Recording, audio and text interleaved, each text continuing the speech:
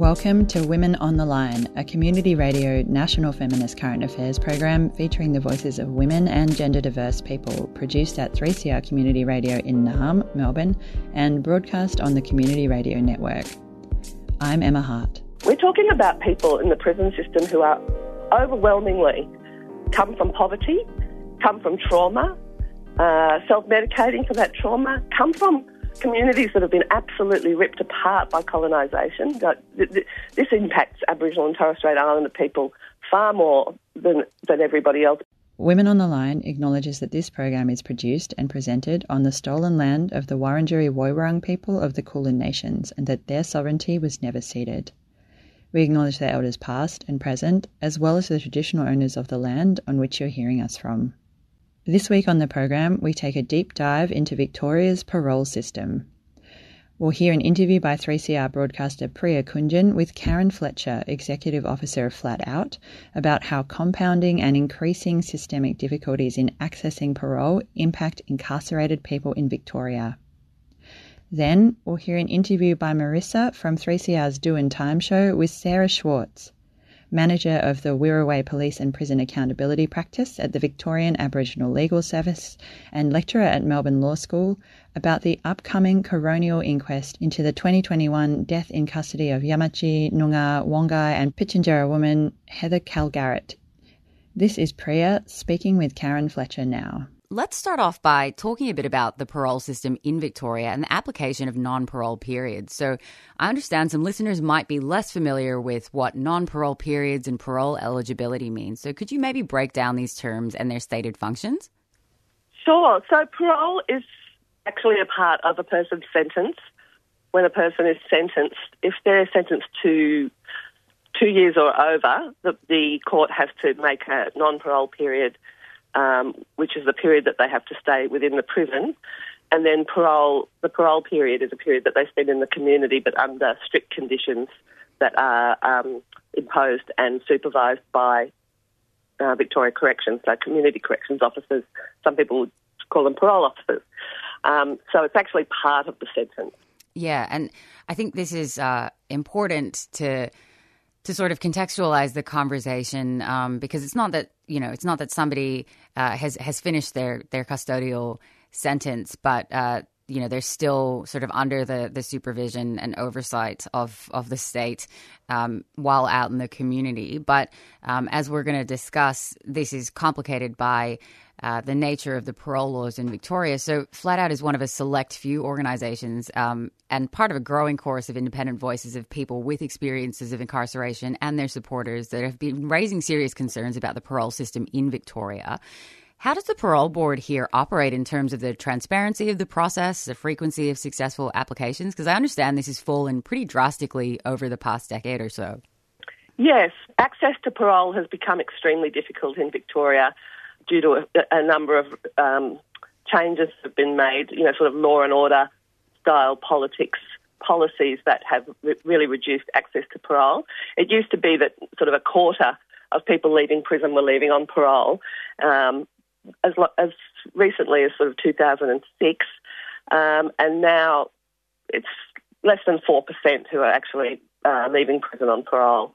It's become extremely difficult to access, and the parole board, the parole decision-making process has become more and more of a black box, difficult for people in prison to know how to access an application for parole. It used to be that it was automatic, that people would be considered for parole on their eligibility date. Now there's just a very opaque process, and a lot of people in prison you really don't even have information about how to apply, or are told that there's no point applying. So it's become less and less likely for people to be released on parole and to do their full time in the prison. Yeah, and I understand that at some point in time there was a move from the automatic consideration for parole to now a process where people have to apply. Is that correct?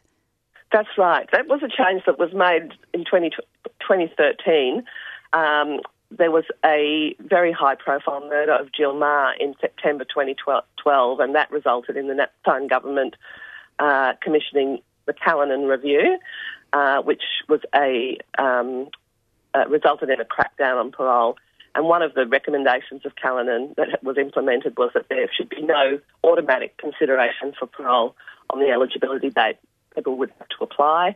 And the result of that has been that there have been a lot of people who haven't even applied, partly because they are not really made to understand the process, or they're told by prison officers or corrections that they've got no chance, so no need to apply.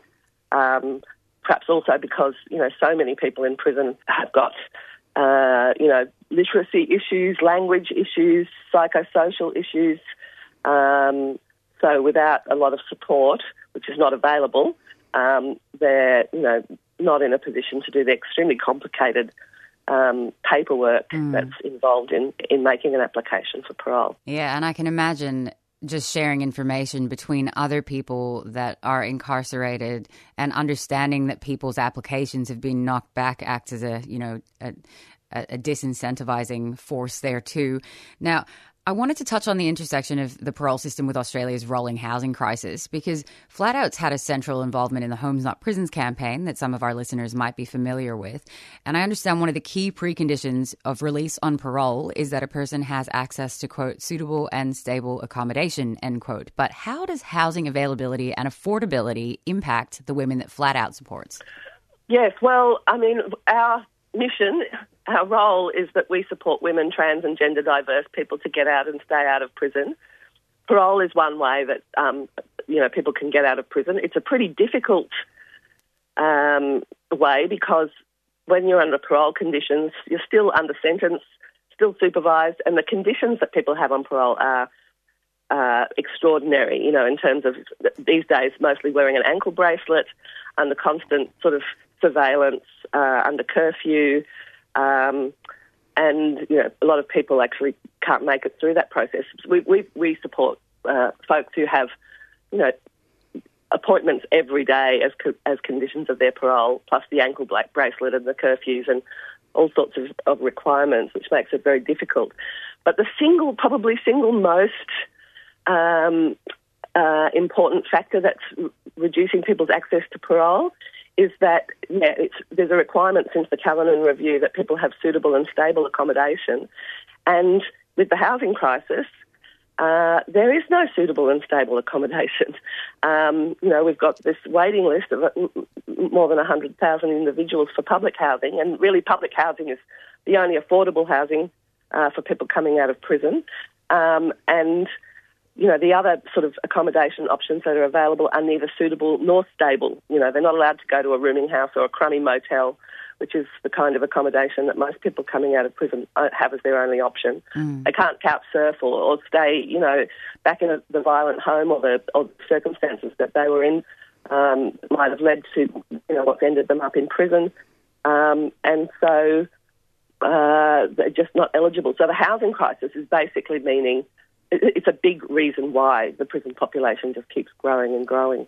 Yeah, absolutely. And it is this, it's this horrible double bind that people who are incarcerated in this state are put into, because you might apply for parole and you don't have access to affordable housing. And many people who are incarcerated are in poverty, who are on Social Security payments. And when they come out, it's not like they've had the opportunity to build up a great amount of savings for bond, but also there are these requirements around where they can live, who they can live with. And then the option is you get knocked back for parole. And when you get to the end of your sentence, then you just get turfed out onto the street, and it doesn't really matter to the prison where you go. Right, on the street or back into, a violent relationship or home at the end of the sentence. And yes, that's the absolute irony of this, that there's all this attention paid to, people's eligibility for parole from the point of view of community safety, but no consideration of what happens to people when they're released at their full time. So instead of doing their 3 years, they'll do their, and released on parole, they'll do their full 6 years. An extra 3 years in prison, and at the end of that time, homeless and without support. One of the ironies here is that parole was supposed to be, in this system, about improving community safety by providing people with a sort of transition out of prison with help, particularly to get housed and to, find a livable source of income, and all the things that, give people the best chance of actually establishing themselves in the community. But, the actual result is that people are just doing longer in the prison system, and then and that support is just not available, the housing's not available. So it is a huge issue for the people themselves who've been in prison, but for the community as well. Yeah. I should also say, that parole is becoming less and less of an option for people in prison because of what I was saying about the very sort of onerous conditions that people live under when they're on parole. And so many people are returned to prison from parole because they break a curfew or, have a drink when they're on a no drinking condition, or, small sort of things that send them back up in prison. But for women and for trans people in particular, any chance to get out of the prison system, because the prison system is just so horrific and harmful, is important. And that's why we, are calling for better and fairer systems of parole and availability of parole housing. And for women in particular who are, many, the majority are parents. It's their chance to get back to their children. And that's what we see is a lot of the time that's why women are prepared to undergo this incredible process just to try to be reunited and safe and together with their children in the community. Yeah, absolutely. It's, and then, this feeds violence and harm downstream as well. If mums are kept away from their families, children can be then arbitrarily removed from their custody. Now, I want to come back to something that you touched on there about looking at, changes to the parole system or that might, improve outcomes for people that are really suffering under this regime. So when it comes to the question of prison reform, organisations like Flat Out work from an abolitionist theory of change. And so you'll no doubt be very attentive to the need for amendments that don't really perpetuate or entrench the structural violence of the criminal legal system. In view of that, what kind of changes would you like to see in Victoria's parole system that kind of align with this approach and don't end up accidentally taking us backwards? Very important question. Of course, yes, we are an abolitionist organisation and we recognise that the prison system itself is causing enormous harm to the people who are in it and to the whole community. So it's very important to have a look at this from the perspective of how do we actually reduce the use of imprisonment and eventually, create alternatives to imprisonment. And look, the key issue here is that the biggest block to parole and to any form of successful release from prison is the availability of housing. That's why we were, founding and involved in the Homes Not Prisons campaign. That's why we're involved in the campaign against the demolition of the public housing towers. Housing is the number one issue if we're going to actually provide alternatives to imprisonment, because people need a place to live that's safe, and they need a livable source of income.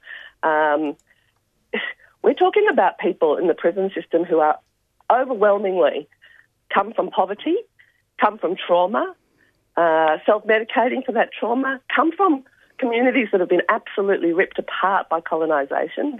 This impacts Aboriginal and Torres Strait Islander people far more than everybody else, because they're much more likely to be homeless when they go into prison, much more likely to be homeless when they come out, and who have come from communities that are, as I said, have had children removed, has had enormous intergenerational trauma. Any real efforts to reduce incarceration and reduce harm in the community it just requires a huge investment in housing.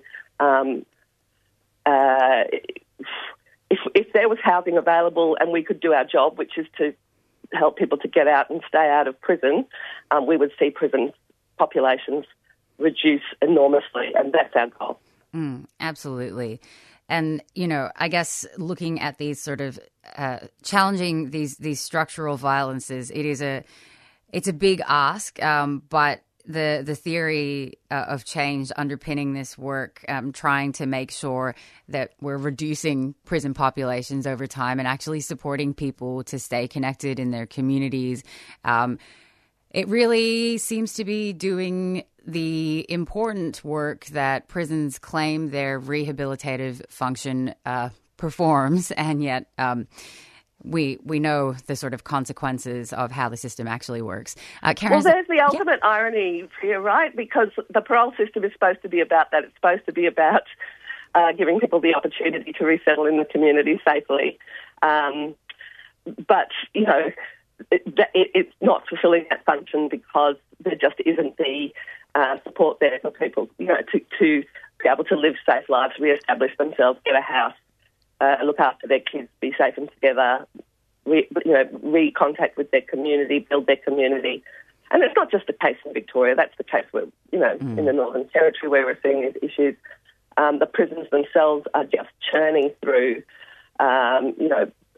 people in absolutely impossible situations and providing no answers to those.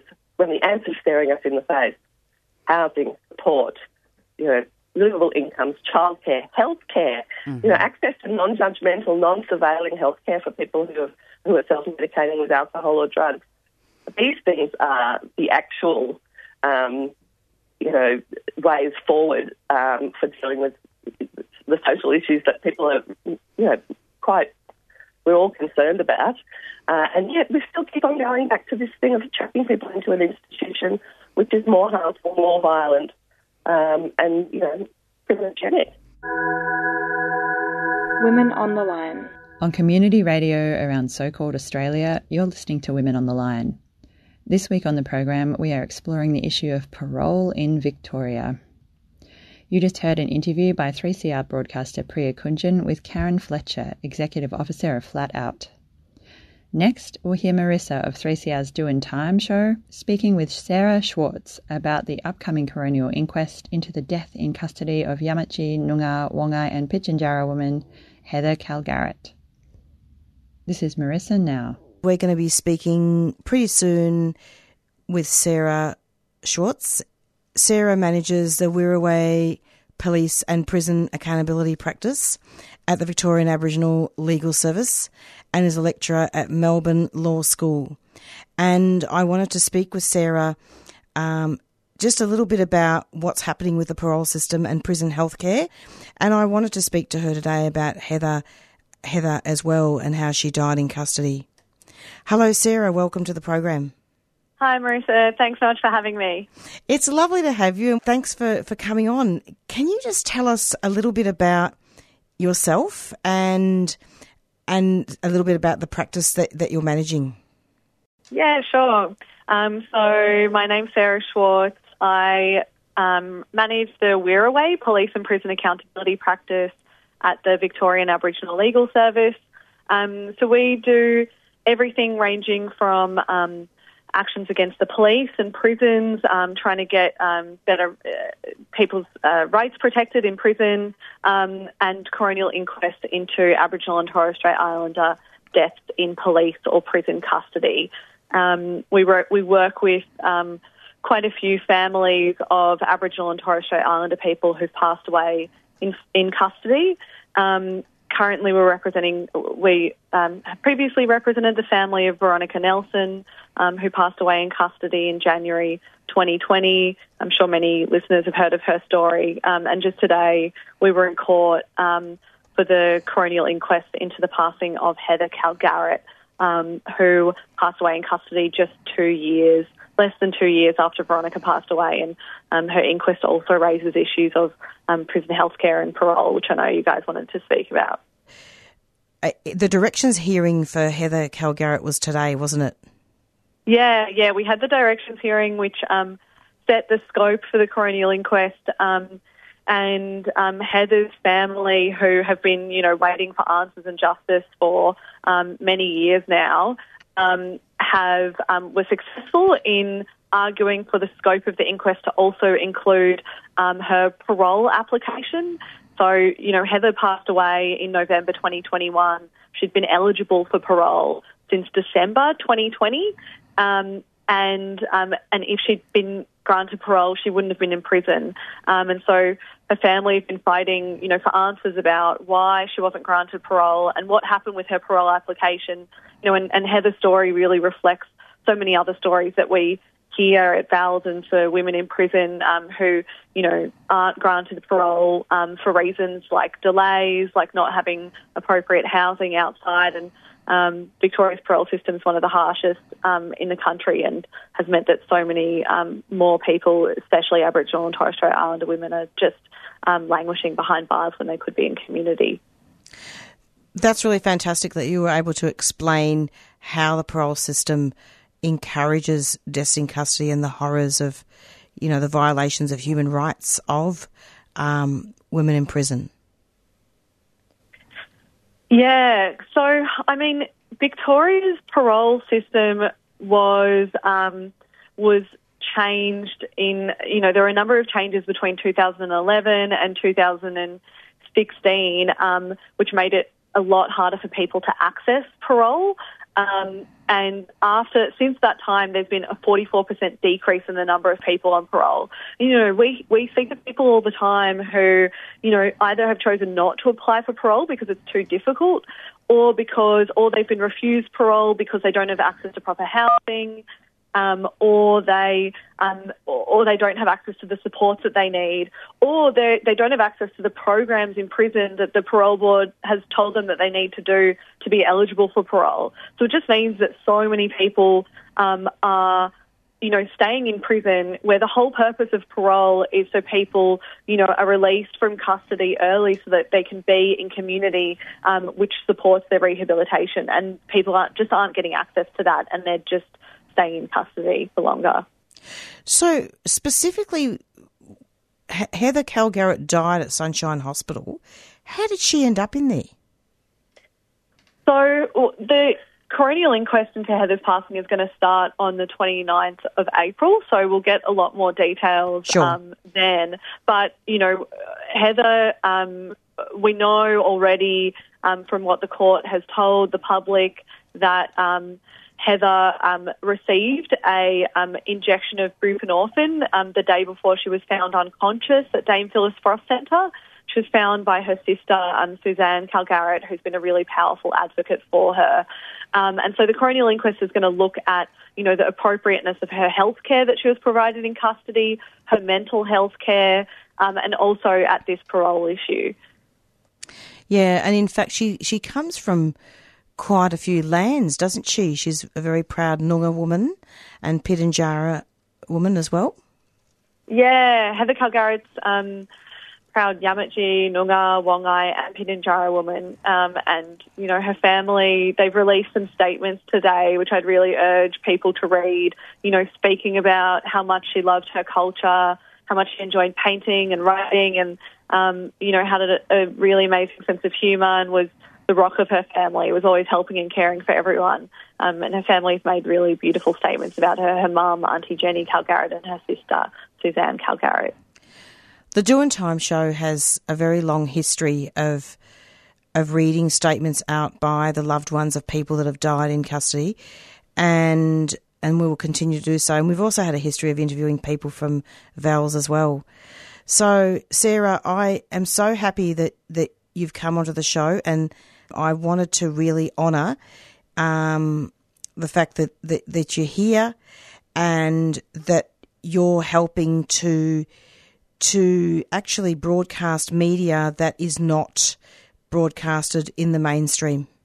Oh, thanks so much for having me, Marisa, and thanks for the Doin Time show. You guys do such awesome work. And, as you say, it's just so important that these stories are told, that Heather's story is told, that other people who've died in custody, that their stories are told. We rarely hear about systems like the parole system and the prison healthcare system, and we know that these are really corrupt systems that are in crisis and are just leading to death behind bars. So important that your show is uplifting those stories. Well, you've emailed me a list of inquests that I'd really like to work through over the year with you, and just to talk about those. I mean, obviously we can't talk if there's, if they're in progress, we can't talk in detail, but obviously when those findings happen, we can do that. Yeah. So, we're a bit limited in what we can say while the inquests are going on, but there are quite a few coronial inquests that we're waiting for findings on. So the passing of Michael Suckling, who passed away at Ravenhall, whose inquest was last year, the passing of Marisa Cash, who passed away whilst waiting for police to attend her house, are just some of the inquest findings that we are waiting for in the inquest findings into people who've died in police or prison custody or after police contact. Absolutely, and it's good that this inquest with Heather Calgaret, that's starting on the 29th of April, and that will run for a couple of months? It will run for about 3 weeks from the 29th of April, maybe extended. And it's going to really tackle those big issues of healthcare and parole and the reasons why Heather passed away in custody. Sarah, thank you so much for coming onto the program. Is there anything else that you'd like to add before we finish? I just want to, pay tribute to Heather's family in their fight for justice. There have been over 560 Aboriginal and Torres Strait Islander people who've died in custody since the Royal Commission into Aboriginal Deaths in Custody. Families, Aboriginal and Torres Strait Islander families, continue to show up and fight for justice for their loved ones. And also just want to do a shout-out to the Darjua Foundation and other organisations who support and work with those families and continue to really fight for justice and for an end to Aboriginal deaths in custody. Indeed, and that's a really important foundation. You just heard an interview with Marisa from 3CR's Doin Time show with Sarah Schwartz from February 26, discussing Aboriginal deaths in custody and the upcoming coronial inquest into the death of Yamatji, Noongar, Wongi and Pitjantjatjara woman Heather Calgaret in November 2021. You can find the statement released by Heather's family. We'll link to it on the webpage for today's show. That's 3cr.org.au/women on the line. Earlier in the program, we had an interview by 3CR broadcaster Priya Kunjan with Karen Fletcher, Executive Officer of Flat Out, exploring the increasing and compounding barriers to accessing parole in Victoria. And that's all for Women on the Line today. Women on the Line is a community radio national feminist current affairs program featuring the voices of women and gender diverse people. This program was produced in Naarm, Melbourne, with the amazing support of 3CR staff, so a big thank you to them. Women on the Line is broadcast across so-called Australia on the Community Radio Network, and we greatly appreciate financial support from the Community Broadcasting Foundation. We welcome your comments or thoughts on today's show, so send us an email to womenontheline@gmail.com or phone 3CR on 03 9419 8377. If you'd like more information about today's program or to listen to the show again, you can find what you need on the Women on the Line website, 3cr.org.au/Women on the Line. The theme music for Women on the Line is by Ripley Kavara. I'm Emma Hart. I hope you can tune in again next time.